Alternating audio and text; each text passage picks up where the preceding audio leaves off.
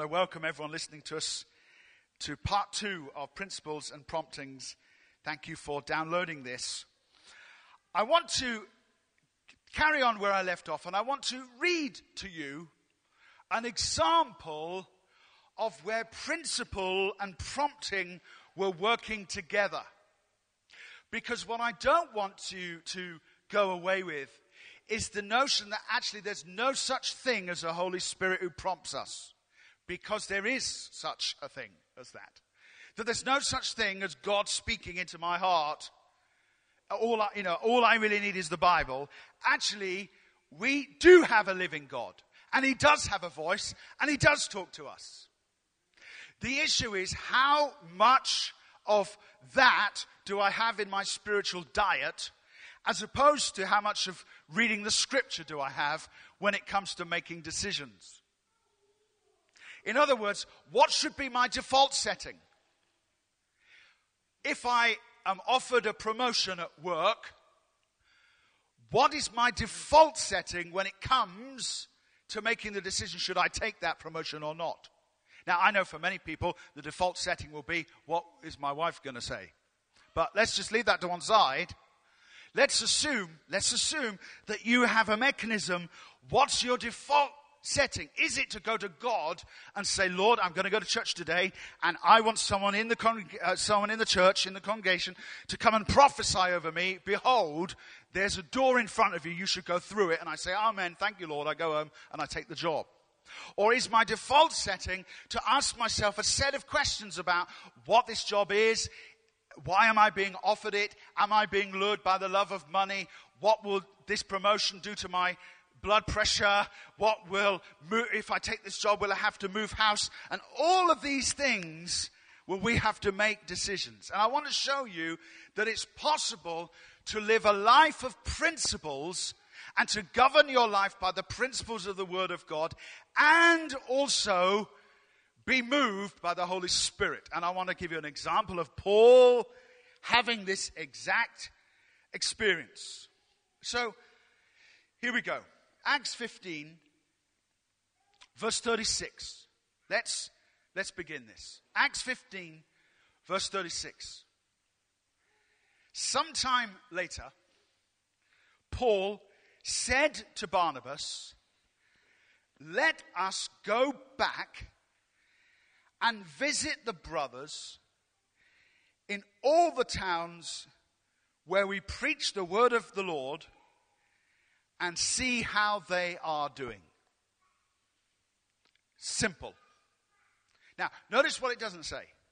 It doesn't say, an angel of the Lord appeared to Paul and said to him, go, my servant, to the towns and the villages where you preached and strengthen the churches. That doesn't happen. Paul thinks of it all by himself. Now, maybe this doesn't apply to anyone here, but actually there are some people, particularly in kind of charismatic Pentecostal churches, where they feel that they're not actually allowed to make any decisions by themselves. That only it must be God telling me, what to do. But in fact, here, the apostle himself uses his head and thinks to himself, we've just been on a missionary tour. We planted churches all over the place. Lystra, Antioch, Iconium, Derbe, and lots of others. What we really ought to do is we ought to go back and see how they're getting on. Now, that's not rocket science. That was Paul's principles kicking in. That the Word of God said in the mouth of Jesus, go and make disciples of all nations. So Paul thinks to himself, okay, I've got to make disciples of all nations, therefore I should go back and I should strengthen what I started. Now the point I'm making is, God didn't tell him to do this. But the Word of God told him to do this. Perhaps I should put it another way. The Spirit of God didn't tell him to do this in an individual, miraculous way. But the wisdom given to him by the word of God did tell him to do it.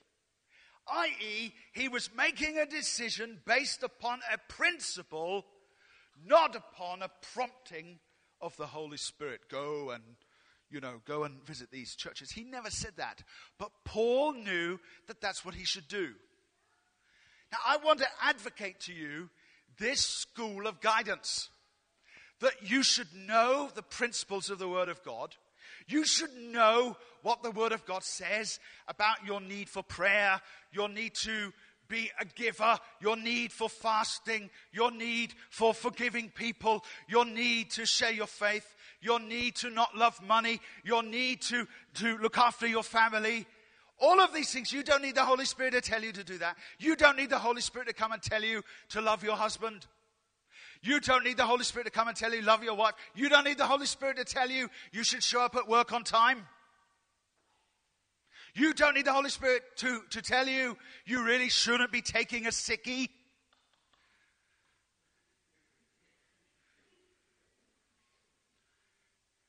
And there was a deep sense of guilt across the room as a whole lot of people who were supposed to be working today.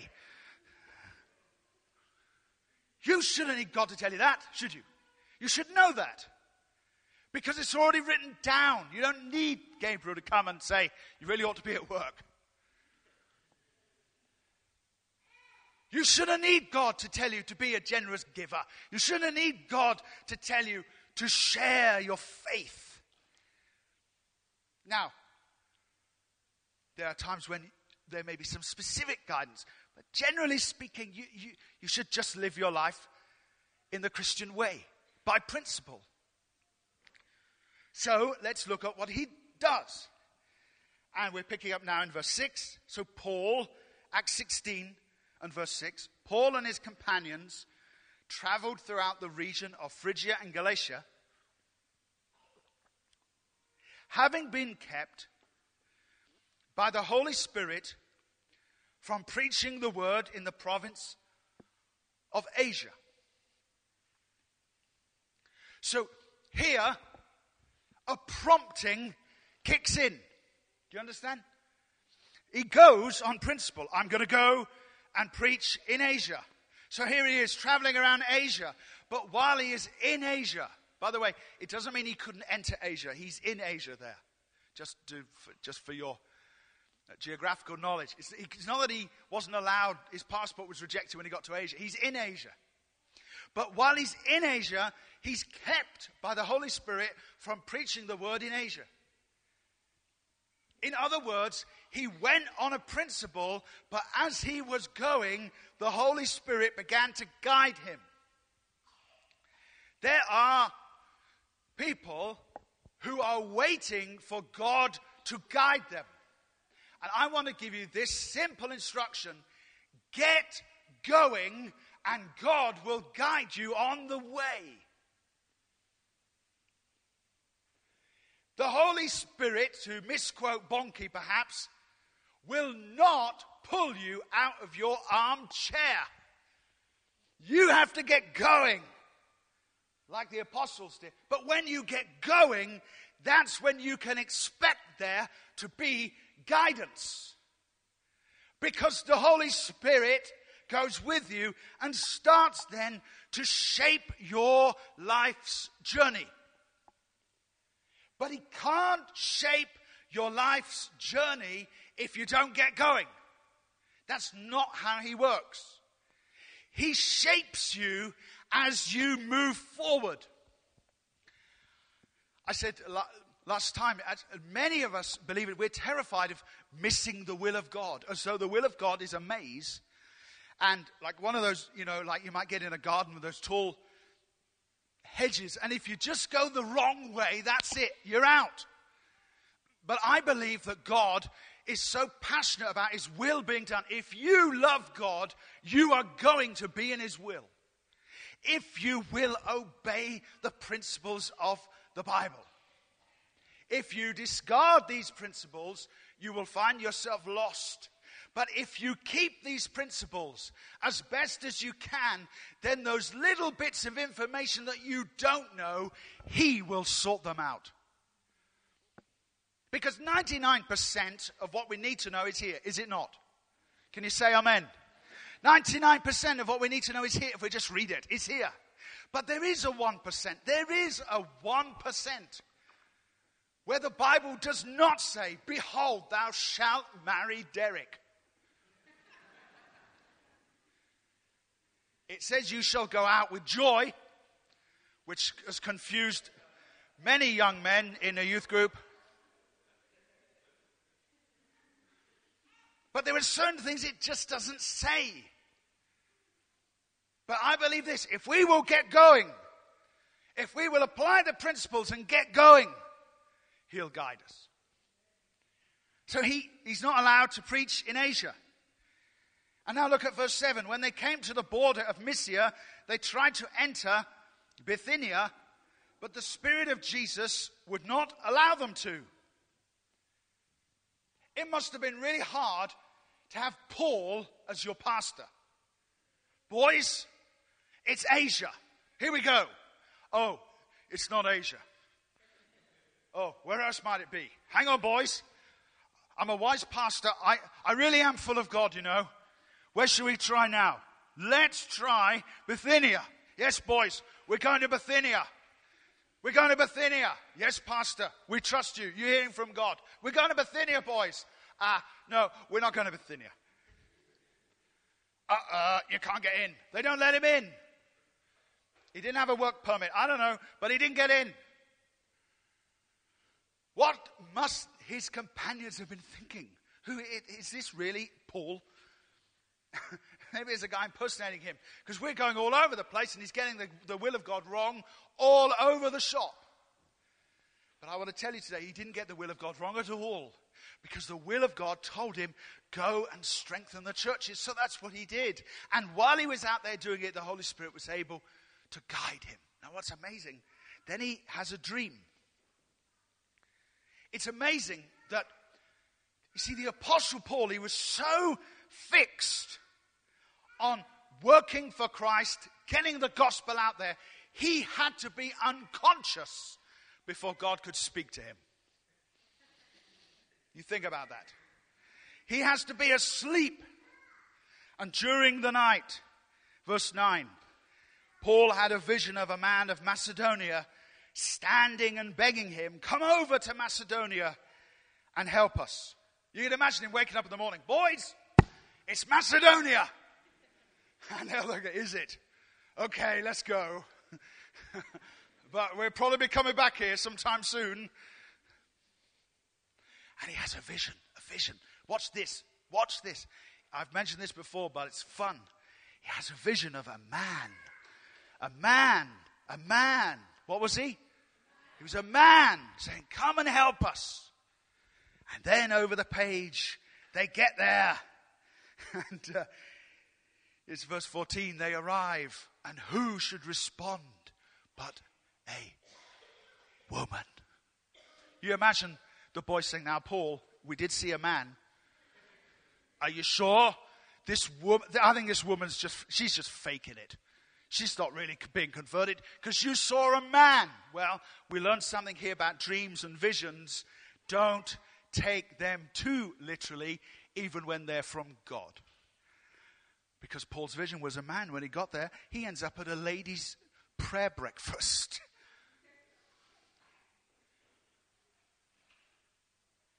When the Jewish people went into exile, they lost their temple, and so they started to, when they were in Babylon, they started to meet by the river. And in Babylonia, the Jewish people, they met by the river. By the rivers of Babylon, where we sat down.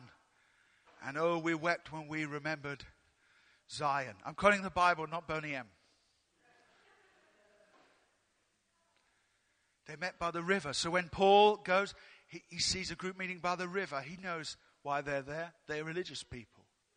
See? So the Apostle Paul moved ahead with the principles of Scripture. And as he moved ahead with those principles, the Holy Spirit began to prompt him. So he lived a life by principle. His default was principle. He didn't wait for the angel to talk to him. He didn't wait for the Holy Spirit to talk to him. He got himself going. But while he was going on the way, that's when the Holy Spirit began to mold him and move him and take him here and take him there. And it seems to me, can I just say this? It seems to me that in the story, probably wasn't Paul going, no, I don't think we should go there, boys. I think circumstances, listen so carefully now. Circumstances stopped him going into these places. And God will do the same for you. You're upset because you didn't get that job. Well, maybe you weren't supposed to get it. Amen. You're upset because you haven't sold your house. Maybe you're not supposed to sell it yet. You're upset because he didn't want to marry you. Well, thank God he didn't. Thank God he didn't. See? Because God will engineer circumstances. I'm just writing this article yesterday. I'm amazed that God wants Mary and Joseph in Bethlehem. Do you know, the angels are flying in and out of Mary and Joseph's life. One appears to Joseph, another appears to Mary. And angels are in the family too, showing up with Elizabeth and her husband, who wasn't able to speak because he didn't believe the angel. Angels are flying in and out. Just watch this. But in all of that flying in and out, they don't say to them, you need to go to Bethlehem for Christmas. They didn't call it Christmas, but It was Caesar Augustus who got them in Bethlehem for Christmas with his census. Caesar Augustus, he wants to know how many are in his imperial Facebook tally of friends. How many people have I got? So he orders a census, and the Christmas couple, they have to go to Bethlehem in order to register. That's how God got them there. I want to tell you, God will get you where you need to be. If you'll be a lover of his. You won't even have him talk to you. You won't even need to have someone pull you out of the crowd and tell you.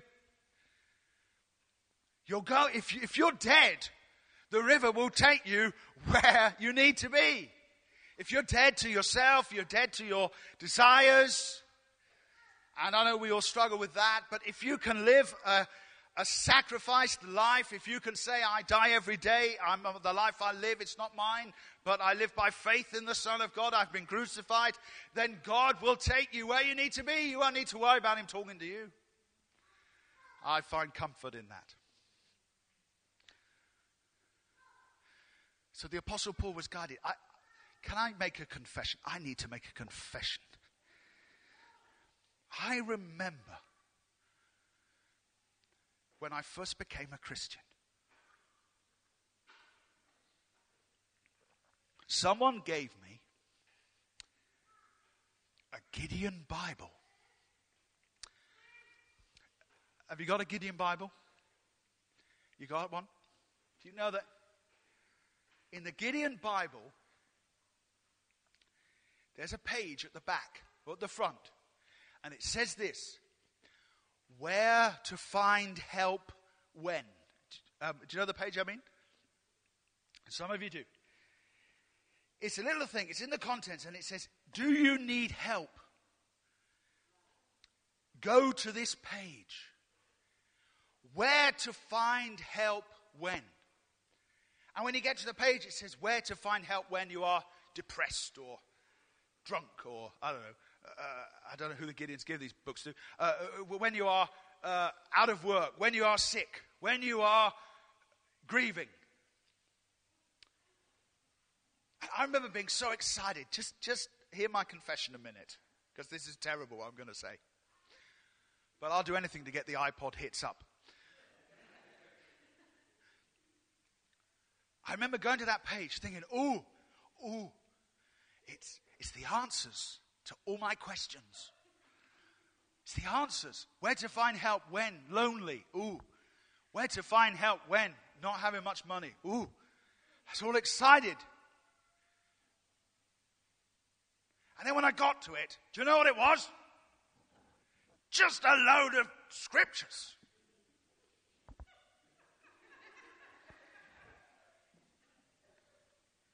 And do you know, as an immature Christian, I thought to myself, I don't want scriptures, I want answers.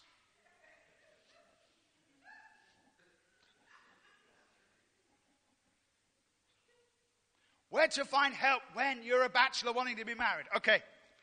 And what I wanted to find was her name, postcode, date, time, and approximate weight. Of me, not her.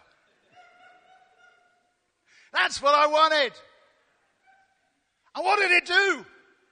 Took me to some psalm that says, rejoice always. Thanks. Where to find help when worried. Ooh, amen. I'm always worried. What's it doing? Matthew 6. What does it say? Do not worry.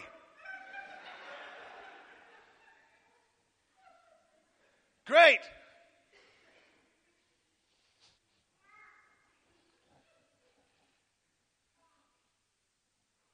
I started worrying I got the wrong page. Because I thought guidance was... I was just trading the Bible. No, I was just trading astrology for the Bible. I was just exchanging the need to know the future, thinking that if I just picked up the Bible, I would know all about my future. Just settle this right now. You don't know your future. And you never will. There. We can all relax. It may not help us. Even God says, I know the plans I have for you, declares the Lord. And then we're reading it. Well, tell me them. No. I know the plans. You don't. I know the plan. And do you know what? If he knows the plan, then that's all right by me. Amen. Because maybe if I knew the plan, maybe I'd mess it up. Oh, he gives us a clue. Their plans to prosper you, give you a hope and a future, not to harm you. We get a rough idea. But we always want more information. Well, when? How? How much? You're going to bless me. How much? Are you going to bless me this year? Because I'm thinking about getting an HD telly. And I'll get the HD signal 5 years later. That's a male joke. No, you see, live by principles. You don't need to know everything. But I promise you, if you love God and obey his word, that's when the Holy Spirit will come and guide you. But the problem we've got is because of the immaturity of believers, we end up with a group of believers who want to be guided without principles. But when you keep the principles, you start to get the promptings. God starts to fine-tune things. Let me move on to this. The secret of receiving accurate divine guidance is to reprogram the human conscience to the ways and word of God. I want to finish just with this principle. The secret of receiving accurate divine guidance is to reprogram the human conscience to the ways and the word of God. You have something inside you that actually determines a huge amount of what you do in life. It fires your decisions, it fires your values, and it's called your conscience. You have a conscience. Everyone has a conscience, Christian or not, religious or irreligious. Everyone has a conscience. In fact, the conscience kind of upsets atheists because they have to kind of try to account where it comes from. And they can't really. So they have another banana and think about it. They're good for you, bananas. Atheists should have them a lot. They're designed for the human hand, right? It points towards you and all. It's even got like the Coca-Cola cap. It's even got one of them on the top. Everyone has a conscience.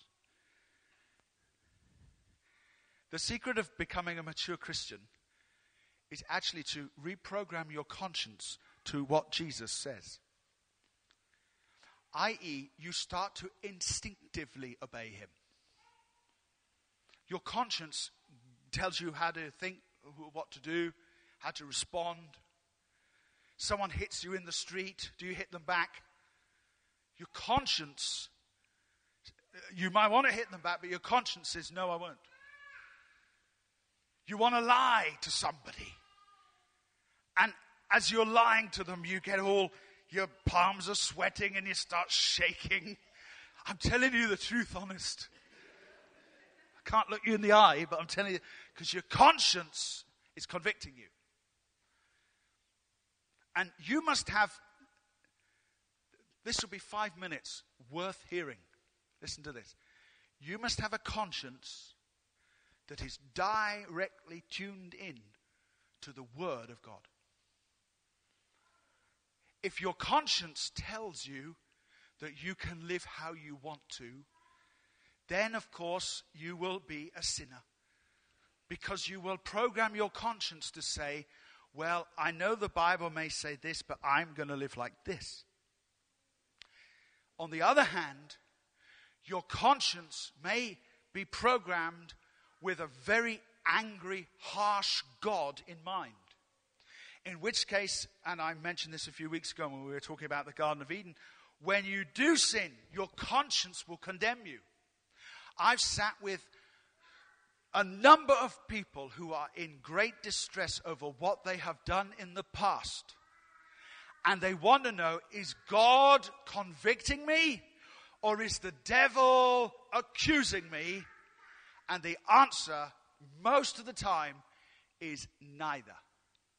It is their conscience that is convicting them.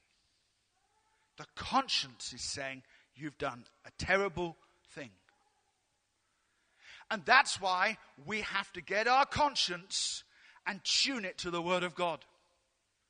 So that when I am tempted to break one of God's commandments, I don't need Gabriel and Michael to appear in front of me. They're the angels, by the way, not the people who live in Swindon. I don't need angels to stop me. Watch this. I'm not a heretic. Honestly, I shouldn't even need the Holy Spirit to talk to me. I shouldn't even need a verse of Scripture to come to my mind.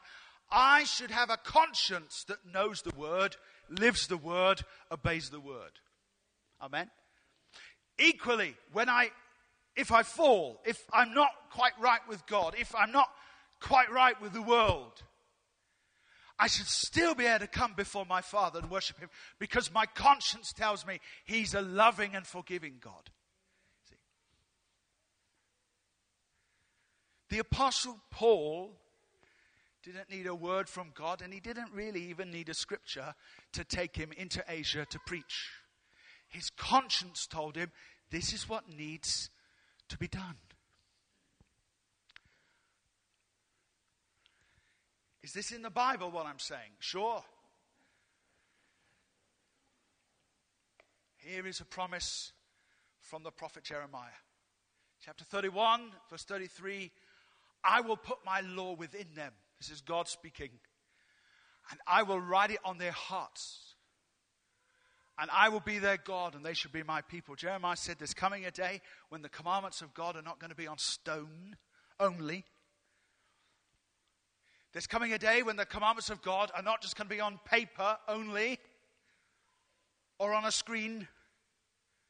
He said there's coming a day when the Holy Spirit is going to write the laws of God right into people's hearts.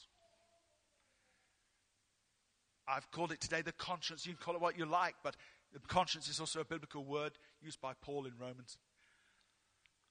That right in the very center of us, I know how I should live. I know that I should forgive. I know that I should love. I know that I should be the best husband I can be. I know that I should be the best father I can be. I know that I should be the best citizen I can be. I know that I should be the best employee I can be. Or employer. I know that I should be the best Christian I can be. I know that I should be the best Christian leader I should be. Not because God told me, but because it's become part of my conscience. God wants to take his word and put it right in the center of your life. Let the word of Christ dwell in you richly. And like that sower who went out and sowed a seed, and the seed fell in good soil and produced fruit 30, 60, and 100-fold. So are we before the Lord. And I tell you this, if you'll do that, the amount of times that you will have a real need for God to come and talk to you will decrease and decrease and decrease. It's not that God won't talk to you, but he kind of won't need to. Because the principal way that he's guiding your life has been established in your heart. He's taken his laws and he's written them on your heart.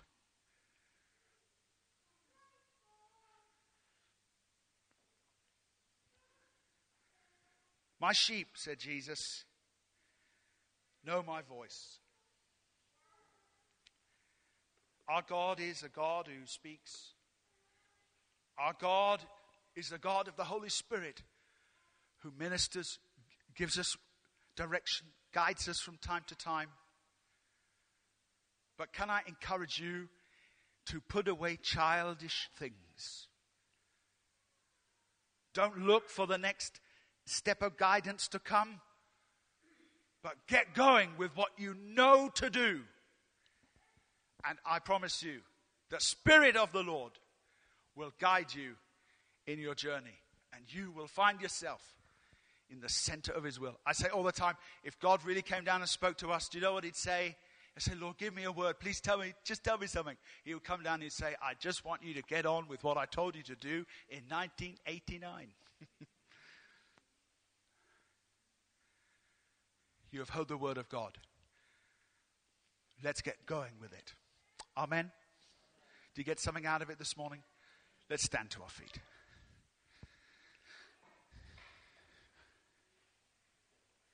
I wonder if the worship team would come back today.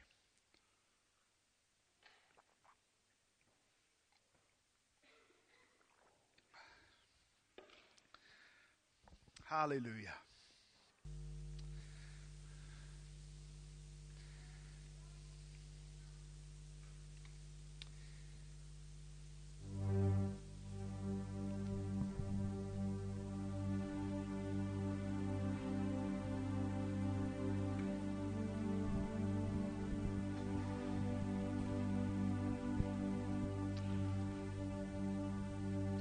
In order to allow your conscience to be programmed by God, that's something you have to do.